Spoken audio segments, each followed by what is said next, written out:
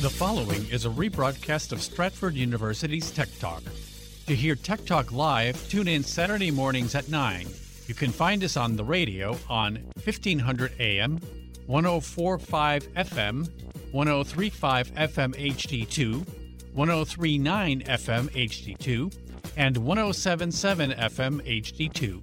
Or you can listen live online at federalnewsnetwork.com.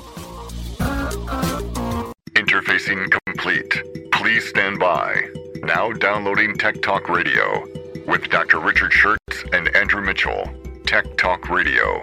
It's technology you can understand. And now, here are Dr. Richard Schertz and Andrew Mitchell. Welcome to Tech Talk Radio. We are in the virtual faculty lounge at Stratford University talking technology. I'm Dr. Richard Schertz. And I'm Andrew Mitchell. Well, it's great to be back. I've been traveling for a while, and now I'm finally back in the saddle, and glad to be here for a live Tech Talk show. A lot has been going on in technology. We've got, this war in Ukraine is creating lots of movement. Malware brought down a satellite imaging system, satellite communication system in Europe and Ukraine. There's been a huge brain drain of Russian IT folks leaving Russia for greener pastures. And AI is making great strides. It may actually allow us to have direct translation from a language A to language B without going through an intermediate language like English. This week, we're going to feature Donald Erwin Knuth. He's called the father of the analysis of algorithms, and he wrote the classic book, The Art of Programming. He's got a very interesting story. And of course, it was a huge, huge mailbag. There's a letter in your mailbox.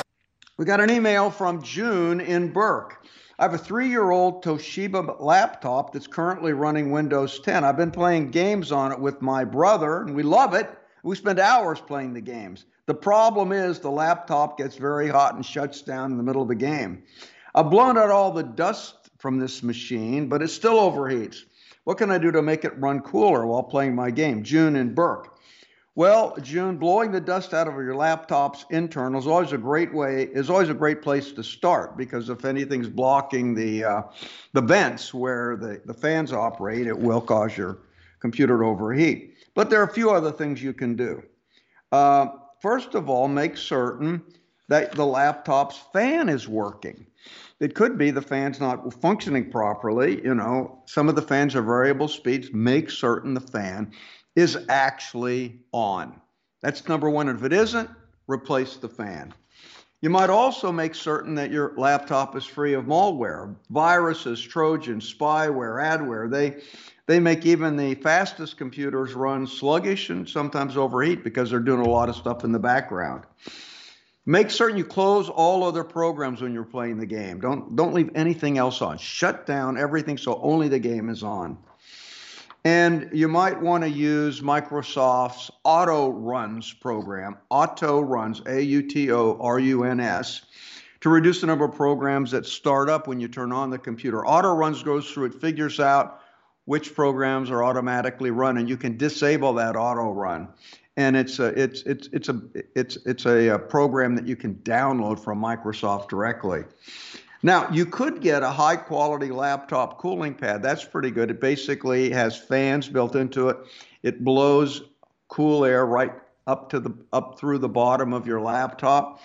That may be very useful for you, and they're not very expensive. No, I've got one of those. I have I don't play games on this thing, but it's a computer from 2007 that I still love to use for writing things and so forth. And yes, because over time it keeps getting more and more complicated versions of browsers and stuff that tend to make it overheat or start running the fan really fast. So I just got one of those cooling pads with 2 fans underneath it, and it has worked very well for me. But that's a slightly different context, but it might actually be a solution here as well. Yeah, that is. I mean, because it's basically circulating more air. So the more air you circulate, the better. Right. Now the last thing you could do is if you're running low on RAM, what happens is that your Windows machine, if you run out of RAM, it then takes what's in RAM, copies it to disk, loads off more in the RAM, and then copies back to the disk. And it's using your disk space as additional RAM, and that just creates a lot more work and a lot more heat. So you want to max out the amount of RAM that your computer is using, so you don't. And these games use a lot of RAM. Max out the amount of RAM you have, so you're not doing any disk swapping. And then finally, if you want to do a major upgrade, you could replace your disk drive, magnetic disk drive, with a solid state drive. The solid state drives, they basically draw a lot less power. Actually, and you have a lot less latency. So if you're playing your game, everything's going to be faster. And that may also help. I think you try some of these things. I think that's going to work for you. But based on what Andrew's saying, maybe just that laptop cooling pad would be all you would need. What would it take to replace the hard drive though on a laptop? You'd have to go to a shop to have that done, or do you just plug in an extra hard drive? You actually can. Replacing the hard drive is fairly easy on a laptop. Now, it depends. If you've got a magnet, if you have if you got a magnetic hard drive that spins, it's not going to be soldered in place. It is going to be it's going to be an interface there. And then what you want to do is get a solid state hard drive that's the same form, fit, and function, that matches the same plug. It does turn out, like my laptop, I bought it with a solid state hard drive built in. Mm-hmm. You can't change that. It's just soldered in the laptop. Oh yeah. So you'd have to find out. If you've already got a solid state, if you bought it with solid state drive on it, you may not be able to change it because some of the laptops that are super thin, they're not really made to change. But now I don't know about Apple's. Steve Jobs didn't like people to mess with their machines. It may be hard to change the Apple hard drive. But for most of us, I mean, if you really wanted to do that, it would be good to just go to somebody, a technician you trust, and ask if it's even possible and have them do it. Because a lot of us would be kind of a little loath to start prying off the back panel. Prying on the back. Yeah. Now, see, some of the Windows machines, not the Mac machines, they actually have on the bottom, they have like a door that you can unscrew and open the door, and you can see the hard drive. So they don't mind you. I mean, they're sort of preset to the idea that you might want to tinker with it. Yeah. So I have changed hard drives on machines like that. So if there's a door on the bottom, which makes it, you don't have to pry open the clamshell. You just open the door. Then, because you can get solid state hard drives in all form factors, and you just get a solid state hard drive that has the same form factor as that drive. I don't think it's that hard to change it if you've got the door in the bottom. You're not prying anything open. Yes. The only thing I would recommend is static electricity is what really hurts things. So frequently people will put a strap around their wrist and then clip it to the computer, so they don't have any static electricity. So there's a static electricity wrist clamp that you can get, or else you can just simply make certain just touch. Don't touch the laptop any critical components until you're certain you don't have any static electricity. And that's particularly true in the wintertime. I was going to say, do this project in the middle of July in Washington D.C. You'll be fine. That's exactly right. We got an email from Emma in Hershey. Dear Tech Talk, I use a Windows 10 computer at work and a Mac at home. I've tried to use. I want to use the same USB flash drive on both computers, but I always get an error. I really need to use certain files on both computers and want to transfer them back and forth. Is there any way to use the same flash drive on both the Mac and the Windows? Emma in Hershey. Well, Emma, the good news is you can definitely use the same flash drive, but it will require that you format it in a particular way. Now, as you would expect, Macintosh and Windows, they both use different file systems on their drives, especially on their USB drives. So if you just take the default USB drive formatting for the Mac or the Windows, they're going to be different and they're going to be incompatible. But it turns out there is a format standard that both of them will will be able to read. It's called Extended File Allocation Table, EXFAT, EXFAT, Extended File Allocation Table. You see, whenever you format a hard drive, basically the formatting, all it's doing is putting a table of contents at the front of it.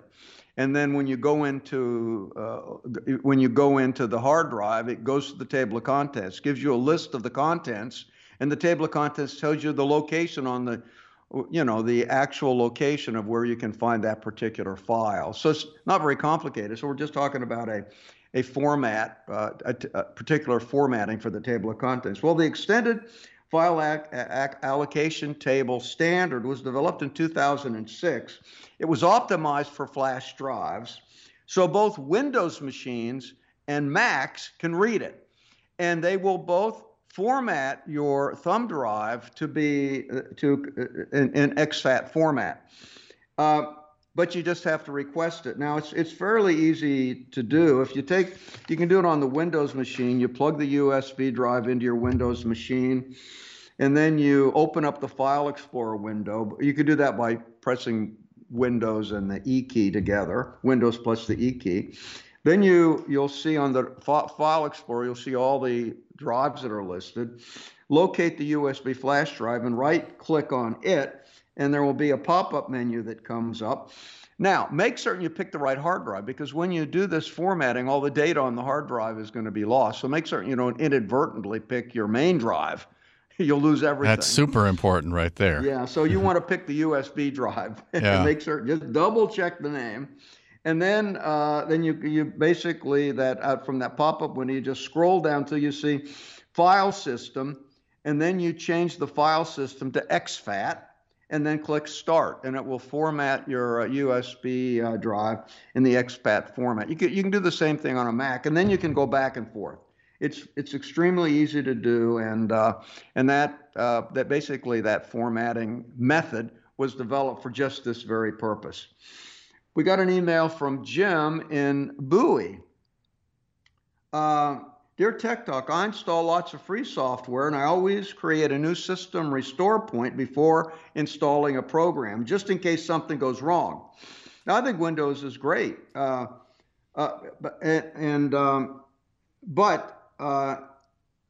sometimes things could go wrong, I guess. But my boss told me that the system restore point was really not good enough as my backup. He said I needed to create a system image too, but I think that's overkill. I mean, I'm just installing a new piece of software. Why wouldn't the restore point work? Jim in Bowie. Well, Jim, your boss is right. The system restore point is great when it works. The problem is it always doesn't work for a multitude of reasons. That's why I always recommend creating a regular system image backup to augment your system restore tool. So you see, a system restore tool only backs up the critical files, not your user data like photos, music, office files, and such. And system restore can sometimes fail. If something goes wrong and you're unable to recover from a good restore point, you're toast if you don't have alternate backup available. Now, in addition, if your Windows installation goes bad, you'll lose your system restore points since they're stored on the same drive. On the other hand, a system backup, it backups everything on the drive, not just the critical system files, it backs up all your data. It makes basically an image of the entire hard drive, and it does that on a separate drive. So if your main drive fails or if your system becomes corrupted, you can simply restore the entire image and you've got it all. And that basically is the safest way to go. Now, the system restore point allows you to do a quick update to critical system files if a new program installation goes awry. That's always good. I always reset my system restore point too, but then I've got an external backup in all cases. We got an email from Lily in Fairfax. Dear Doc and Andrew, I've got a smart TV, and my mom told me that she heard on the news that viruses can infect smart TVs, and we need to run virus scans on them. I didn't even know a TV could catch a virus. Is that true? And how do I run a virus scan? Lily in Fairfax. Well, Lily, It is possible for a smart TV to catch a virus, and it's happened in some very, very few isolated cases. Now, I haven't seen any reports of widespread viral outbreaks with smart TVs made by Samsung or any other TV manufacturer. Now, while a smart TV is capable of catching a virus, because it's basically a computer, I don't recommend you run the scan because, the viruses are so rare. You don't really surf the web with your TV that much. And I've heard some instances where virus scans have actually bricked the TV, so I don't think it's worth it. Why would that ever happen, though? Is that because it's a kind of malware that you're using to do the scan, or just the very process of it somehow jams up the TV? It's just not a very well-written program. Yeah. It's not used that much. So it's just not going to be worth the risk. It's not a well-written program. Now, at some point, smart TVs might be to the point where it's risk running periodic scans, but I don't think we're at that point right now. The big news that I had, remember when we had all these leaks of NSA algorithms, NSA hacking tools? There were a whole series of hacking tools where NSA was able to hack into smart TVs to spy on people. So if you've got, nuclear secrets and you think some nation state is going to be spying on you, I wouldn't talk about your nuclear secrets around your TV, because there are, in fact, tools that are available where people could hack into the TV. They could activate the voice control, right? The voice control, the microphone on it. And I mean, some TVs may even have video on them. Mine doesn't, but if they have video, they might turn on the video camera. So they are used for spying, but I just don't think this is a big issue, and so I don't think it's anything to worry about. But unless you are in the spy business, can you be spied on when everything is off, or probably not? No, if the TV's off, you can't. Yeah. But all these smart devices, like Alexa, they're on all the time, Google aren't they? Home, Yeah. all these devices that have microphones in them, they're all subject to that kind of hacking. Yeah. And it's likely that some state-sponsored spies have tools that can actually get into those devices. Because now we're just putting all sorts of microphones all over our house, making us subject to that kind of spying. But I don't think that's something that just the average person has to worry about. We got an email from Lynn in Cleveland. Dear Tech Talk, I need to buy a Wi-Fi adapter for my computer, and I'd like to get one of these little small nano adapters because it doesn't stick out from the computer very far. I don't like that giant antenna.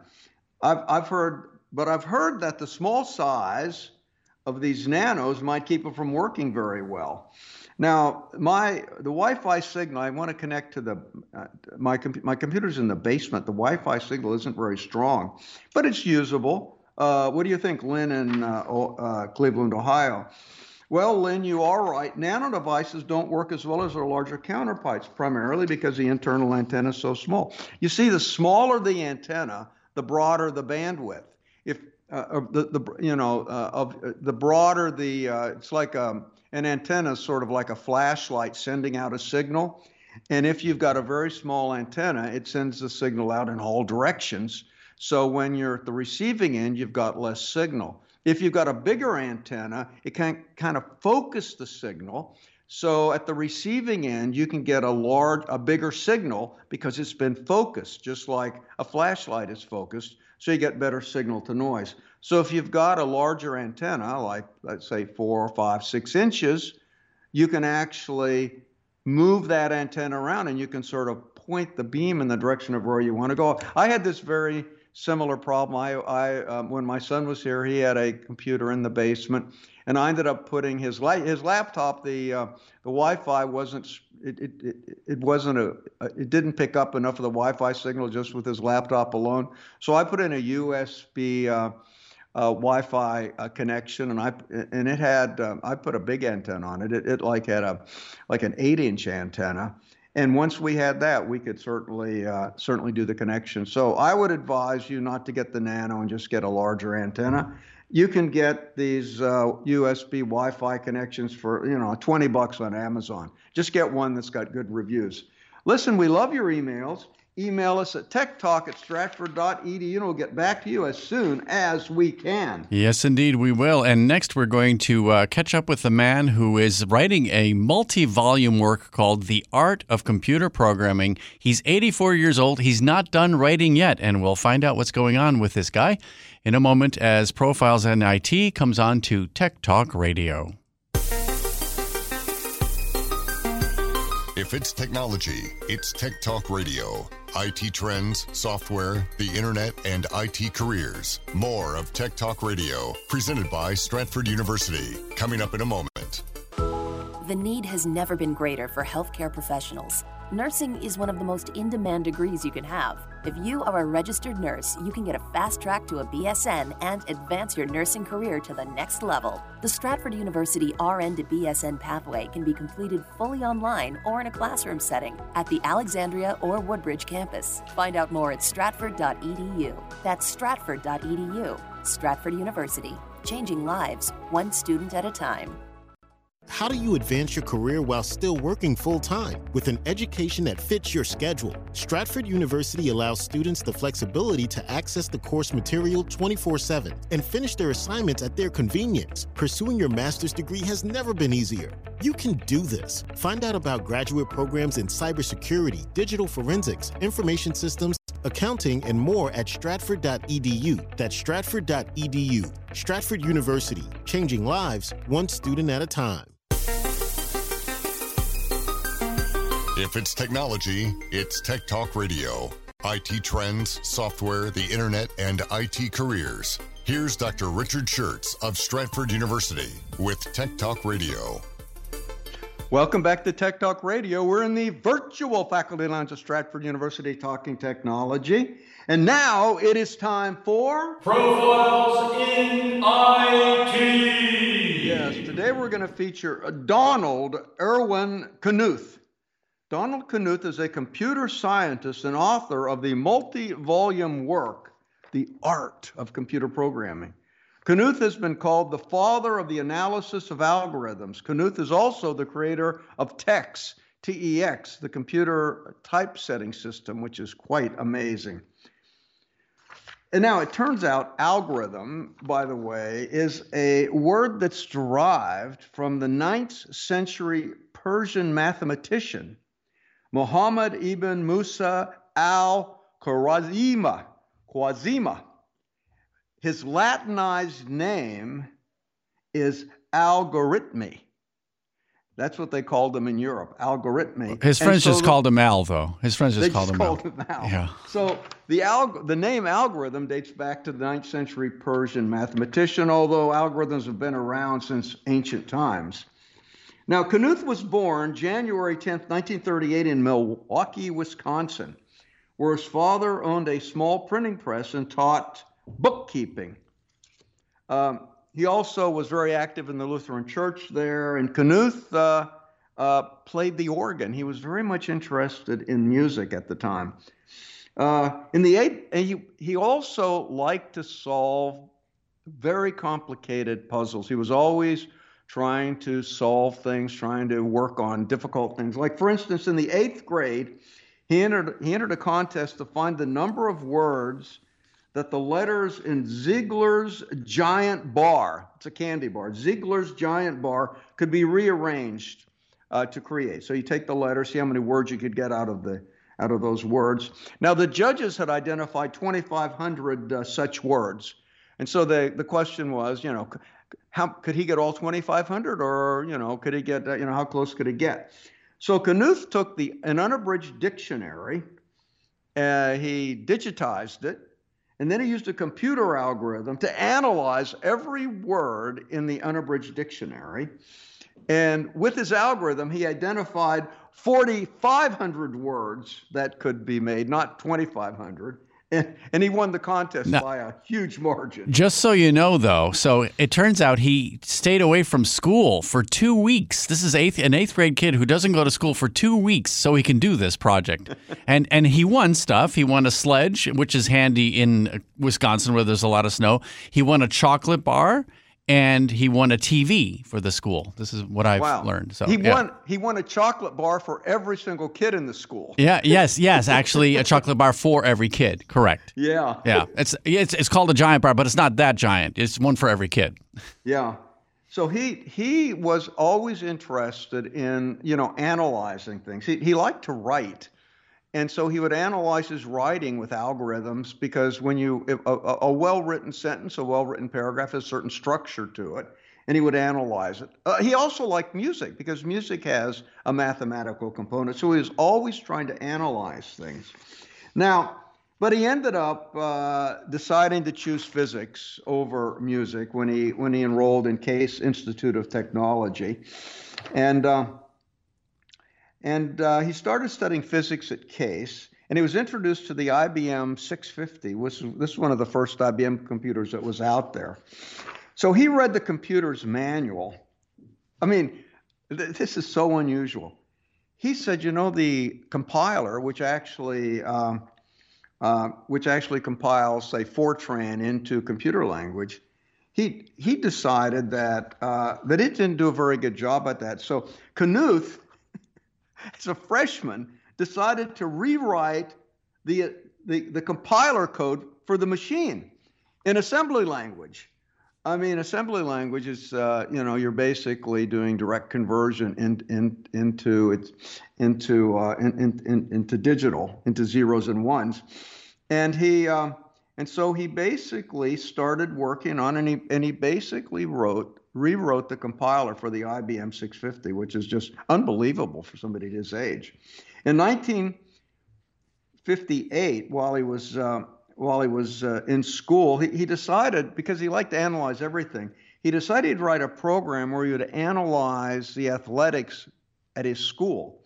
So he came up with a program where he put the value of each player based on what they did. How many assists, how many baskets, how many rebounds. He put in all the stats, and he analyzed each player, and then he figured out which groups of players were the most effective at getting more points, and he came up with a whole algorithm because he wanted to help his school's basketball team perform better, so he wanted to provide assistance to his coach.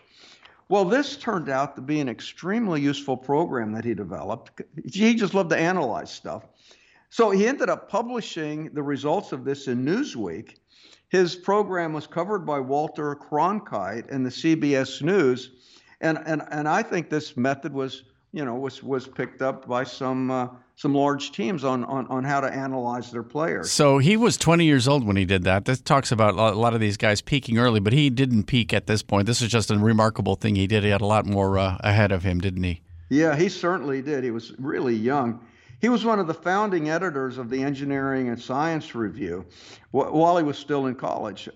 He switched from physics to mathematics in 1960, and he ended up receiving a BS and master's degree in mathematics simultaneously in 1960. How do you do that? That is some course load. I mean, you're pretty much doubled up on your courses as well as writing some sort of thesis or work that proves of something, right? That's right. Yeah. And then he went to Caltech and got a PhD in mathematics. Wow. In 1963, in only 3 years. Wow. Caltech thought, hey, this guy's pretty exceptional. They hired him as an associate professor, and he immediately after finishing his PhD in mathematics, began working on the book, The Art of Computer Programming. It was originally planned as a single book, and then it got expanded to where he thought might be a 6-volume and then a 7-volume series. Now, computer science back in 1963 was very new, and Knuth read a lot of the computer science papers, and he said, they're simply wrong. One of his motivations for writing The Art of Computer Programming was to tell the story well. He wanted to really explain about computer programming. You see, and notice the name, The Art of Computer Programming. He felt that writing well-written computer code is really like writing prose or writing poetry. You want clarity of thought. You want structure. You don't want it thrown together. And so he felt it was an art form, and he wanted to express this very clearly. So he started working on this art of computer programming. Now, just before he published the first volume of that, he took a job working for the National Security Agency. You can see why he would be attracted to that, because they're doing all this cybersecurity and encryption and a lot of puzzles to solve. And but he couldn't stay very long. He left that position and joined the faculty at Stanford University. He just didn't like working in the war machine. He just wanted to get out of that whole defense mechanism and get back to academia. Now, he worked on this, The Art of Computer Programming, and he finished the third volume in the series in 1976. And then he took time out to work on a typesetting program called TeX, T-E-X, where you can actually very easily format mathematical equations. And I can see why he did that. His book, The Art of Programming, is just filled with equations. And if you have to send those equations to the publisher and have the equations typeset, it's a lot of work to typeset them, to proofread them and all. So he wanted to create a program where he could actually format his equations directly right in the text. And when he sends his work to the publisher, it's ready to be printed. So he created TeX, T-E-X, and this was elegant the way he did it. Now, he retired early because he figured out that The Art of Programming was going to take so long to finish. He thought it would be 6 or 7 volumes, that it would take him 20 years to finish the complete work. And he needed to work full-time on the thing. So he retired to work on The Art of Programming. Now, he would spend 2 hours a day in the library, about a half hour in the swimming pool, and the rest of the time he'd be home reading and writing. Now, and he was still interested in music, so at home he would play the piano or the organ in the music room of his house. By 2011, the first 3 volumes and part of the 4th volume had been published. Now, by April of 2020, he had actually completed part A of the 4th volume, and he was working on part B of the 4th volume. Now, he's now saying that now the 4th volume, he's now reduced the scope of The Art of Programming. He doesn't think it'll be 7 or 8. He thinks it'll be 4 volumes, but the 4th volume will have sections A through F, and now he's writing section B now. Section A is done. Now, he still likes to go back and teach, so he gives lectures a few times a year at Stanford University, which he calls Computer Musings. He's also a visiting professor at Oxford University there in the UK. Now, you know, he's got a great sense of humor. Like what he likes to do, if anybody finds a mistake in one of his books, a typo, he sends them a check for $2.56. Because 256 pennies is equal to 1 hexadecimal dollar. Hexadecimal is basically... When you count to 6, then you go back to 1 again, right? Hexadecimal. Yeah, hexadecimal is base 16, yeah. So, 16, so okay.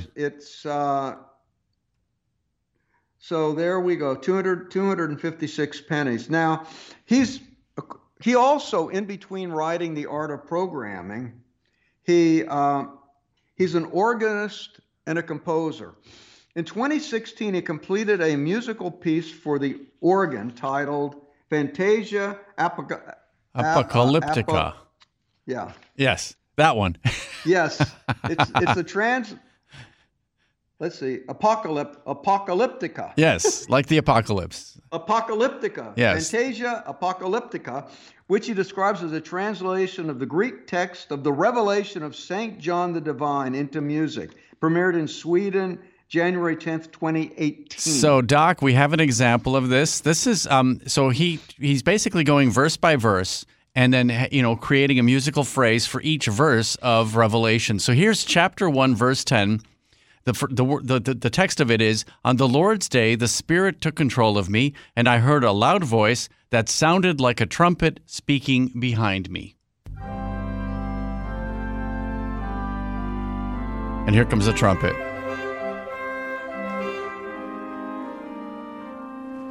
So it's kind of a literal musical retelling of the entire book of Revelations. Wow, that's really interesting. Yeah. He was, in 71, he was recipient of the first Grace Hopper Award, the first one. He's received various other awards. He got the Turing Award. That's like the Nobel Prize in computer science. Yeah, the sure Turing is. Award, the National Medal of Science, the John von Neumann Medal, the Kyoto Prize, all the top prizes in the world in technology he has won. He's revered by people as the man who's really put structure into computer programming, computer science. I was reading one man in Japan said when he read The Art of Programming, he felt like he was reading a poem. It was articulated so well. So there you go, everything you'd want to know about Donald Erwin Knuth. Yeah, so pour yourself a coffee, pull up a chair. Doc is about to dissect a trend that's happening right now, the balkanization of the internet. He will share his observations from the Faculty Lounge next on Tech Talk Radio.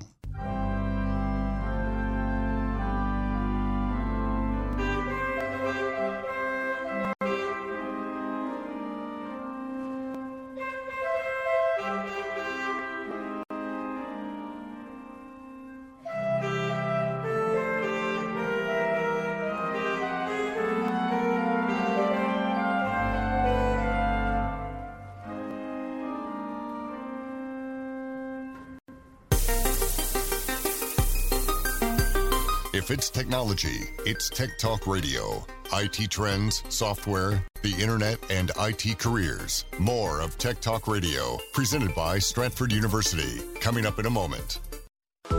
The need has never been greater for healthcare professionals. Nursing is one of the most in-demand degrees you can have. If you are a registered nurse, you can get a fast track to a BSN and advance your nursing career to the next level. The Stratford University RN to BSN pathway can be completed fully online or in a classroom setting at the Alexandria or Woodbridge campus. Find out more at stratford.edu. That's stratford.edu. Stratford University, changing lives, one student at a time. How do you advance your career while still working full-time? With an education that fits your schedule, Stratford University allows students the flexibility to access the course material 24/7 and finish their assignments at their convenience. Pursuing your master's degree has never been easier. You can do this. Find out about graduate programs in cybersecurity, digital forensics, information systems, accounting, and more at stratford.edu. That's stratford.edu. Stratford University, changing lives, one student at a time. If it's technology, it's Tech Talk Radio. IT trends, software, the internet, and IT careers. Here's Dr. Richard Schertz of Stratford University with Tech Talk Radio. Welcome back to Tech Talk Radio. We're in the virtual faculty lounge at Stratford University talking technology. Now it's time for observations from the faculty lounge.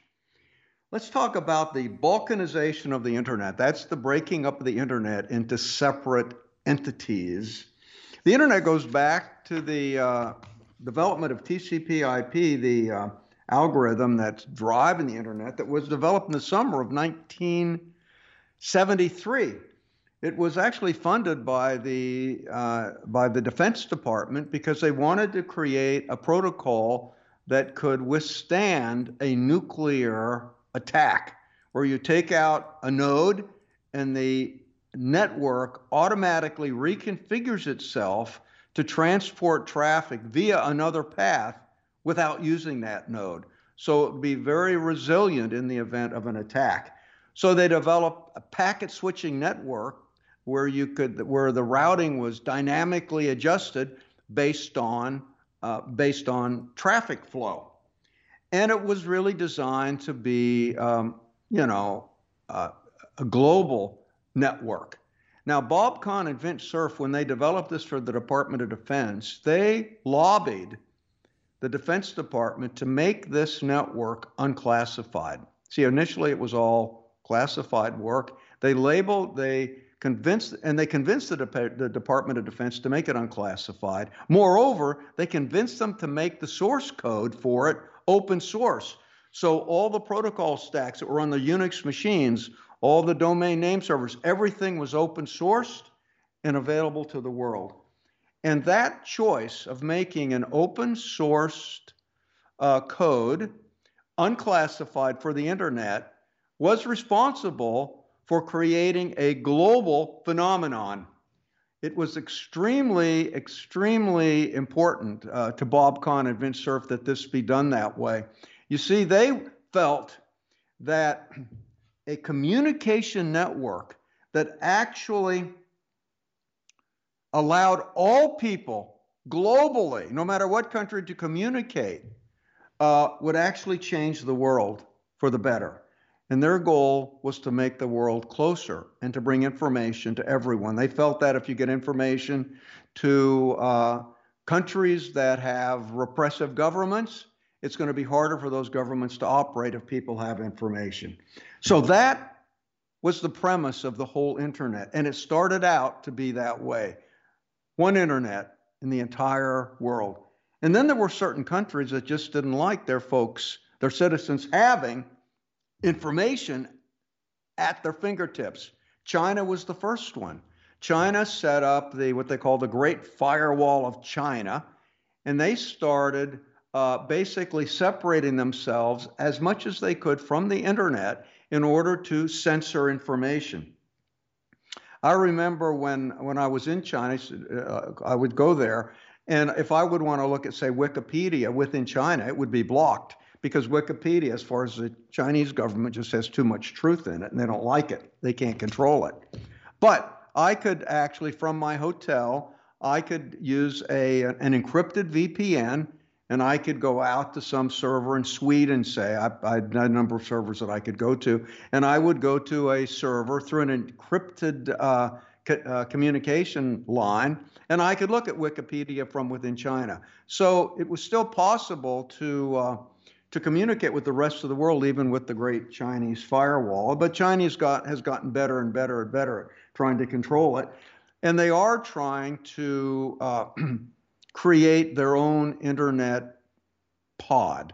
Now, the internet has a number of features that you have to have. You got the domain name system. You know, if you type in a number, you type in a name, it goes to the domain name server. It converts that name, like Stratford.edu, to a binary address, which is if it's either a 32-bit binary address or 128-bit binary address, depending on what version of the internet protocol you're using.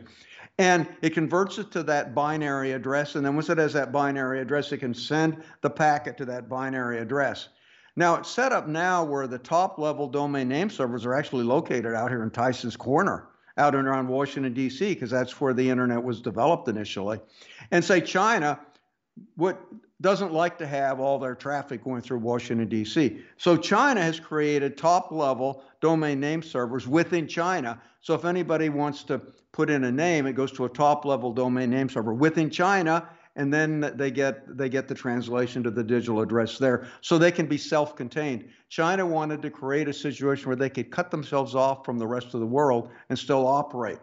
Now, the second thing that an internet needs is that you need to have a uniform naming system and a uniform numbering system. You can't have two addresses that are the same on the internet. You don't know where to send it.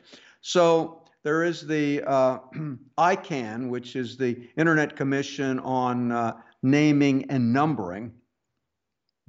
And that sets up a system where certain IP addresses are assigned to different countries. We only have one domain name allowed. And China, even though they want to be able to have a separate deal, they are apparently following the ICANN standards. They're not creating rogue IP addresses. They're not trying to create rogue domain names. So they are maintaining the standards of the domain name system. They just want to have a separate domain name system so they could cut themselves off if they would want to. The the Internet Society does not like what China's doing because they don't like the restriction on Internet at all. They want the Internet to be apolitical. They don't like politicians getting involved with it. Now, this came up recently in the case of Russia, because now Russia wants to create their own walled garden of the Internet. They were talking about cutting off Russia from the rest of the world so they could operate their own Internet. I know Zelensky in Ukraine has told the West that we should cut Russia off from the Internet. And I'm really opposed to this because I think the Internet, because it gives access to information to the general public, does more good than bad. And the general public has tools that they can work around to get information. So the young people who know how to use VPNs in China, they're getting the truth from the Western news sources. The older folks that don't know how to use VPN aren't tech savvy. They just have state television. They're getting the state television propaganda. But I think on general, having an open internet is better for the world. But I started thinking about this, breaking up the Internet into individual pods, like the Chinese pod and the Russian pod, is really bad for humanity. And I think the long-term benefit to humanity is to have an open Internet that everybody can use. What do you think about that? Well, I was going to ask you if these repressive governments like China and Russia, do they have ways of, are they getting ways of blocking the use of VPNs in the first place? Are there any tools out there for that? Yeah, you can. What it is, it's like a cat and mouse game. They can identify, because a VPN server has a particular IP address. So what I found, like, I'd like to use a server in Sweden. The Chinese had discovered that server, so they blocked that IP address. I had a list of about 20 or 30 VPN addresses that I would go to. So they can block them. And then if I would use used an unencrypted VPN, I could only use that unencrypted VPN for about a few minutes because they were actually eavesdropping on my communication channel, and they could tell what I was doing, and they blocked me. If I used an encrypted VPN, I could continue a little bit longer. It's a cat and mouse game. We're also using the Onion router, which is a way to, one thing, like if you're a dissident in a country you don't want, and you're doing something, like you're posting something through a VPN onto Wikipedia, you don't want the government to know where you're located. And so they have the Onion router, which basically goes through a series of cascaded VPNs. So they can't tell where the original source came from. And the Onion router was developed at NRL, Naval Research Lab, and it's basically distributed by our Defense Department to people in these repressive countries. And so the Onion router is used so dissidents can get on the Internet and their location can't be tracked. But it's a cat and mouse game. Yeah, they'll discover one particular protocol and then they'll block it, and then there'll be another protocol that comes out. And I mean, and even cell phones, they're tracking people's locations with cell phones. They infect them with malware and track their location. That's a continuing problem. I mean, in fact, if you look at Putin, Putin does not carry a cell phone because he doesn't want anybody to know where he is. He only uses landlines. He doesn't own a cell phone because it's so dangerous.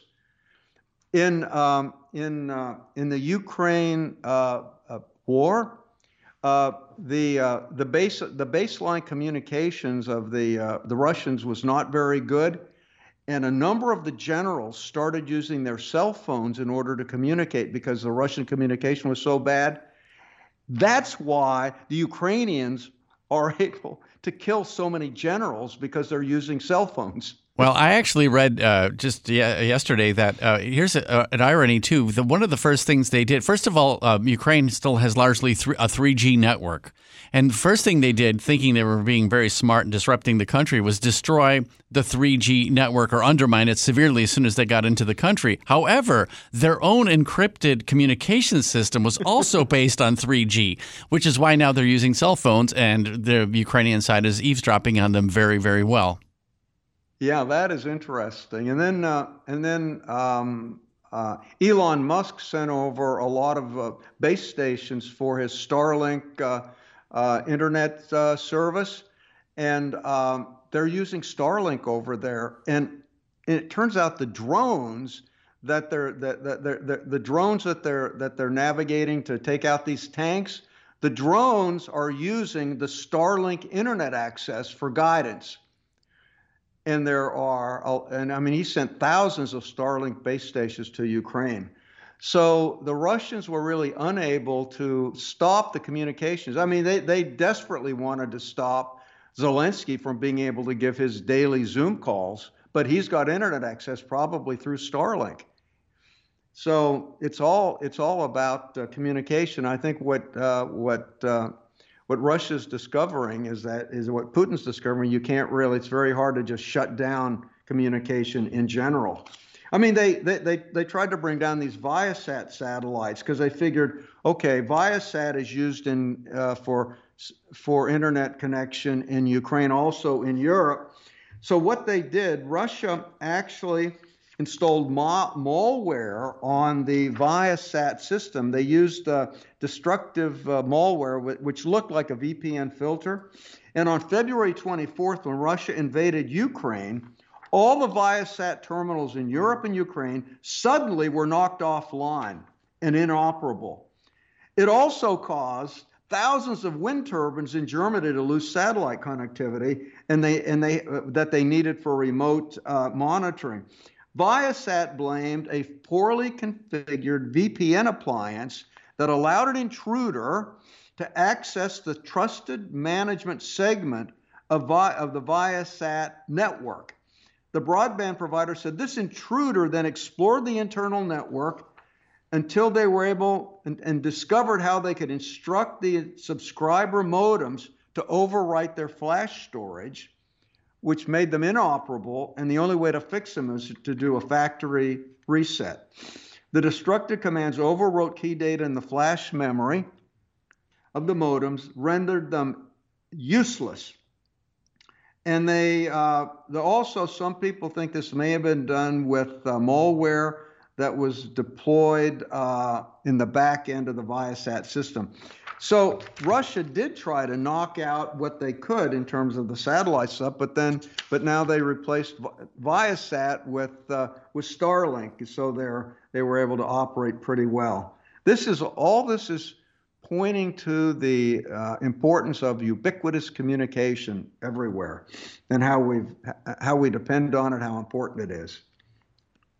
And meanwhile, Russia's losing a lot of its tech talent, isn't it? That's right. I mean, since this war started, over 70,000 computer specialists have left Russia.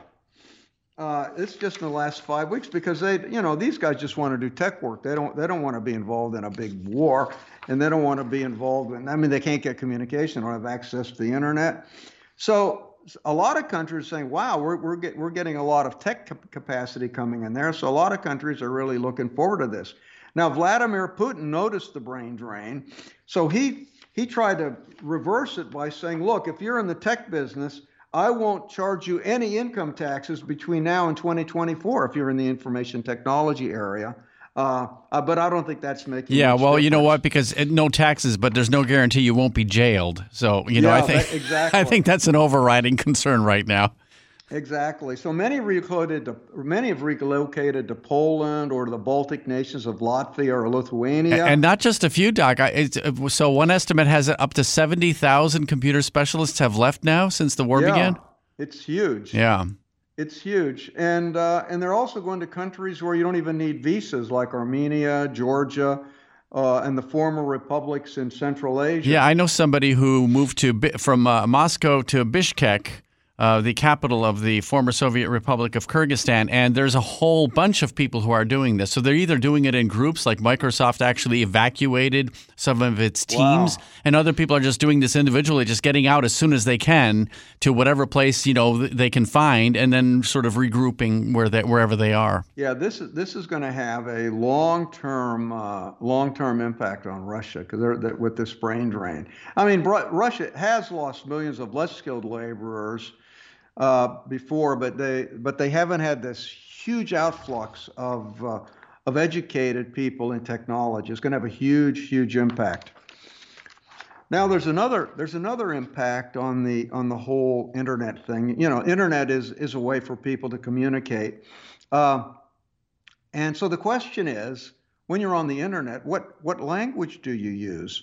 Now the internet has primarily been English centric. That's where no matter what language you communicate, whether it's whatever language, you end up using English on the internet. So English has become the lingua franca of the internet. Yeah, Doc. I looked into, so lingua franca is Latin, and it was sort of, we were trying to figure out, you and I, why is that? Why are we saying that? And I was like, well, doesn't that just mean the French language? And essentially it does.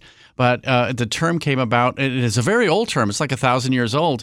And the late Byzantine Empire, was trading all across the Mediterranean. So in the eastern part of the Mediterranean, say the Arabs, people were like using this mixed language of different terms from Greek and Slavic languages, but also a lot of words from Western Europe. And so from the Arabic point of view, it was like, oh, you guys are, using a lot of Western European terms, the language of the French. You guys are talking like French people. Of course, they weren't, but that was the perception. So that's how it became lingua franca, the language of the Franks, the French people.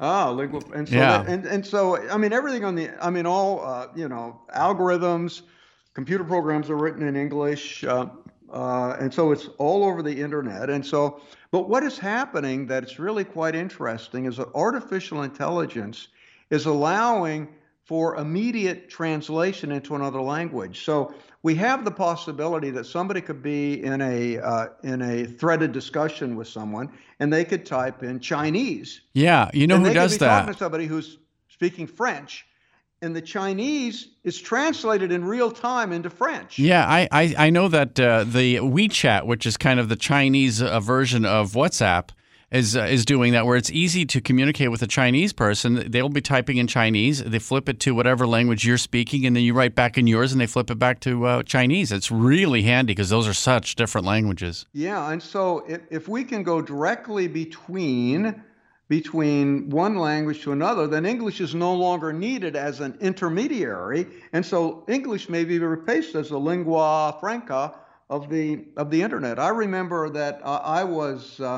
In fact, when I went to Spain a while ago, I had Google Translate, and I had to buy some parts for a sailboat. So I'd go to the parts store, and I would speak into my phone in English. It would translate it into Spanish, and I would show the guy what it said, and then he would speak in Spanish, and it would translate it into English for me.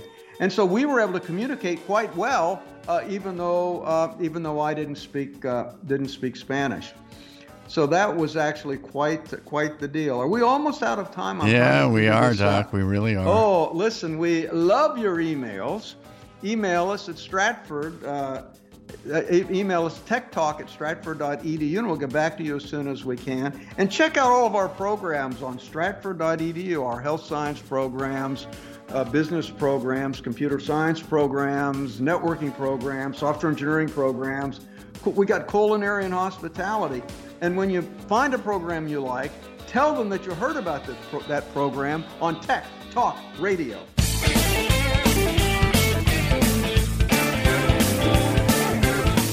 Tech Talk Radio is sponsored by Stratford University. For more information on courses at Stratford University, call 1-800-444-0804. Thanks for listening to Tech Talk Radio Online.